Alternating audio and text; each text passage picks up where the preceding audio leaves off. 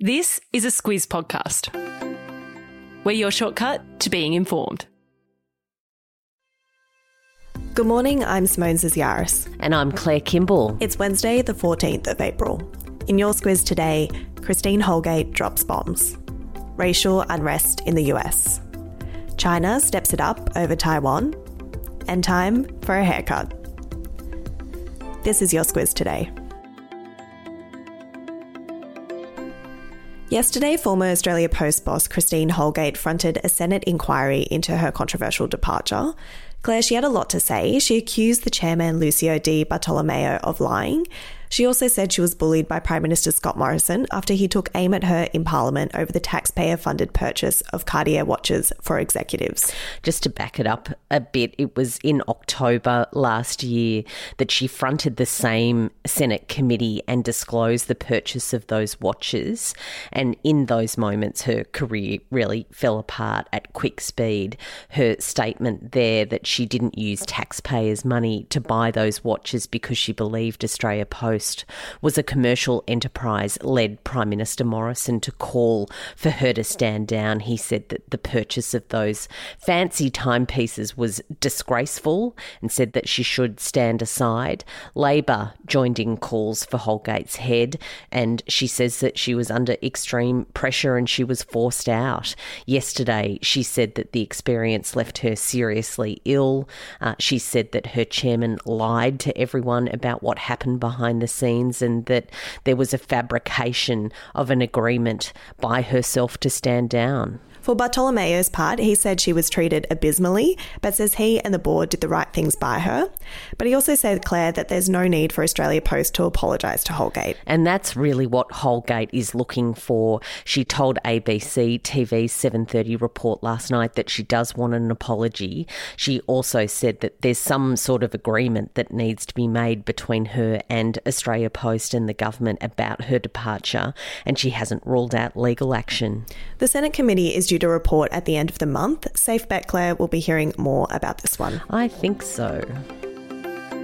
To COVID now, Claire, and there's ongoing issues with vaccinations and blood clots. US regulators have called for a suspension in the use of the one-shot Johnson & Johnson vaccine after 6 cases of blood clots in 6.8 million doses were reported. Yesterday, Australia reported its second case of blood clots, likely linked to the AstraZeneca vaccine. Yeah, we've had 700,000 doses of that vaccine administered in Australia. 2 cases of blood clots now have been reported, as you say. That led the regulator, John Skerritt, to say that your chances of winning lotto are much, much higher.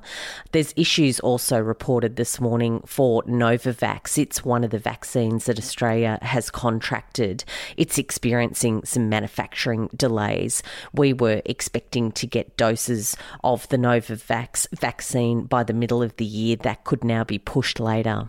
Prime Minister Scott Morrison is putting our vaccination program on a war footing with twice-weekly meetings of the National Cabinet. He says all leaders need to focus on making our vaccination program as good as it can be. That'll kick off on Monday. Over to the US now, Claire, where crowds have gathered for the second night of protests in Minnesota in defiance of an overnight curfew. That was put in place after the fatal police shooting of 20-year-old black man Daunte Wright in Minneapolis on Sunday. Yeah, more than 40 people were arrested on Monday night. Police also fired tear gas and stun grenades into the crowd to disperse them. There's fears that could escalate in the coming days. It's come at a particularly sensitive time in the US with the trial of former police officer Derek Chauvin, the man accused of killing George Floyd, taking place nearby. That trial is in its 3rd week and closing arguments are expected to be heard next week. Just a day after the US Secretary of State Tony Blinken warned China to keep its cool, 25 Chinese military jets flew into Taiwan's air zone, Claire. It's the largest breach of Taiwan's territory by China since the island began regularly reporting activity in September. Yeah, there's been a real step up in that surveillance by Taiwan. They say that they're getting a lot more pressure from China. There's lots of concern at the moment and also lots of eyes on this dispute. China, for quite some time, has wanted to reunify Taiwan with the mainland. They say that it's part of its territory.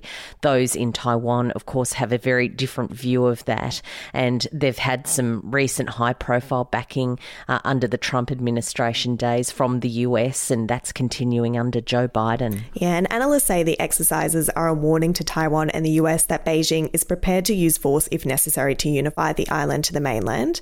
China and Taiwan have a complicated history, but luckily we released a shortcut on this topic just last week. A link to it is in your episode notes. Many of us know Siri, but less known is the company behind Apple's voice assistant. It's called Nuance, and it's just been bought by Microsoft, Claire. Yeah, we certainly talked about it, didn't we, about how Microsoft now owns Siri, that just thought it was an Apple product, but no, it's actually quite a valuable business, and that deal is said to be worth $20 Australian billion, so quite a rich one. What Microsoft plans on doing with that technology is to apply it to the healthcare sector, particularly for transcribing consultations and for the writing up of doctors' recommendations. There's some efficiencies there, they say, and they think it's going to be a very valuable company play for them. Yeah, what Microsoft has said is that the deal would double its potential market in the healthcare industry to nearly $655 billion. People with early onset dementia, Claire, are often mistaken for having depression, and now Australian researchers found that low moods are linked to the deterioration in the pleasure system in the brain. It's incredible that, of course, the brain is part of us that we really don't fully understand, and these sort of new research projects that find out more and more are so very interesting, particularly when it comes to dementia and any of those sorts of conditions that see brains deteriorate. What this latest study says is that it might not be that your old person's getting grumpy, that they're getting sort of more and more distracted and don't really want to play ball when it comes to joining you for dinner or going for a walk or whatever it is. It actually could be a particular form of dementia setting in. Yeah, researchers say the findings could lead to an earlier diagnosis. They say the loss of happiness could be a very early indicator of frontotemporal dementia, long before doctors start to see changes in a person's memory or cognition. And before we get to Squiz the Day, Claire, England has reopened after a very long lockdown, and many have headed straight to the shops and pubs for the first time in 3 months. For some, though, Claire, they couldn't wait to get back in the hairdresser's chair. Yes, some really fantastic before and after pictures. Of course, England has been in lockdown since the 5th of January. It's been a really long one over their winter, so lots of shaggy people coming out to get tidied up. Yeah, I'd imagine there would have been quite a few home haircuts during that time, Claire.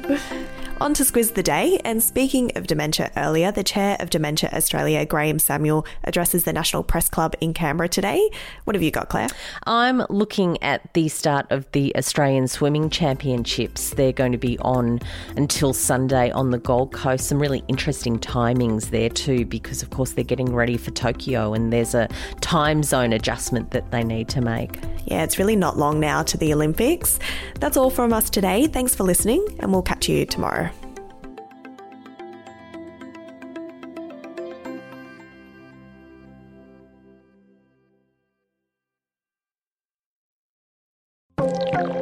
This week, our podcast is brought to you by Aware Super. Sometimes it can feel like retirement is a long way off, but whether it's 2 years or 20 years away, it's important to make sure your super fund is working for you.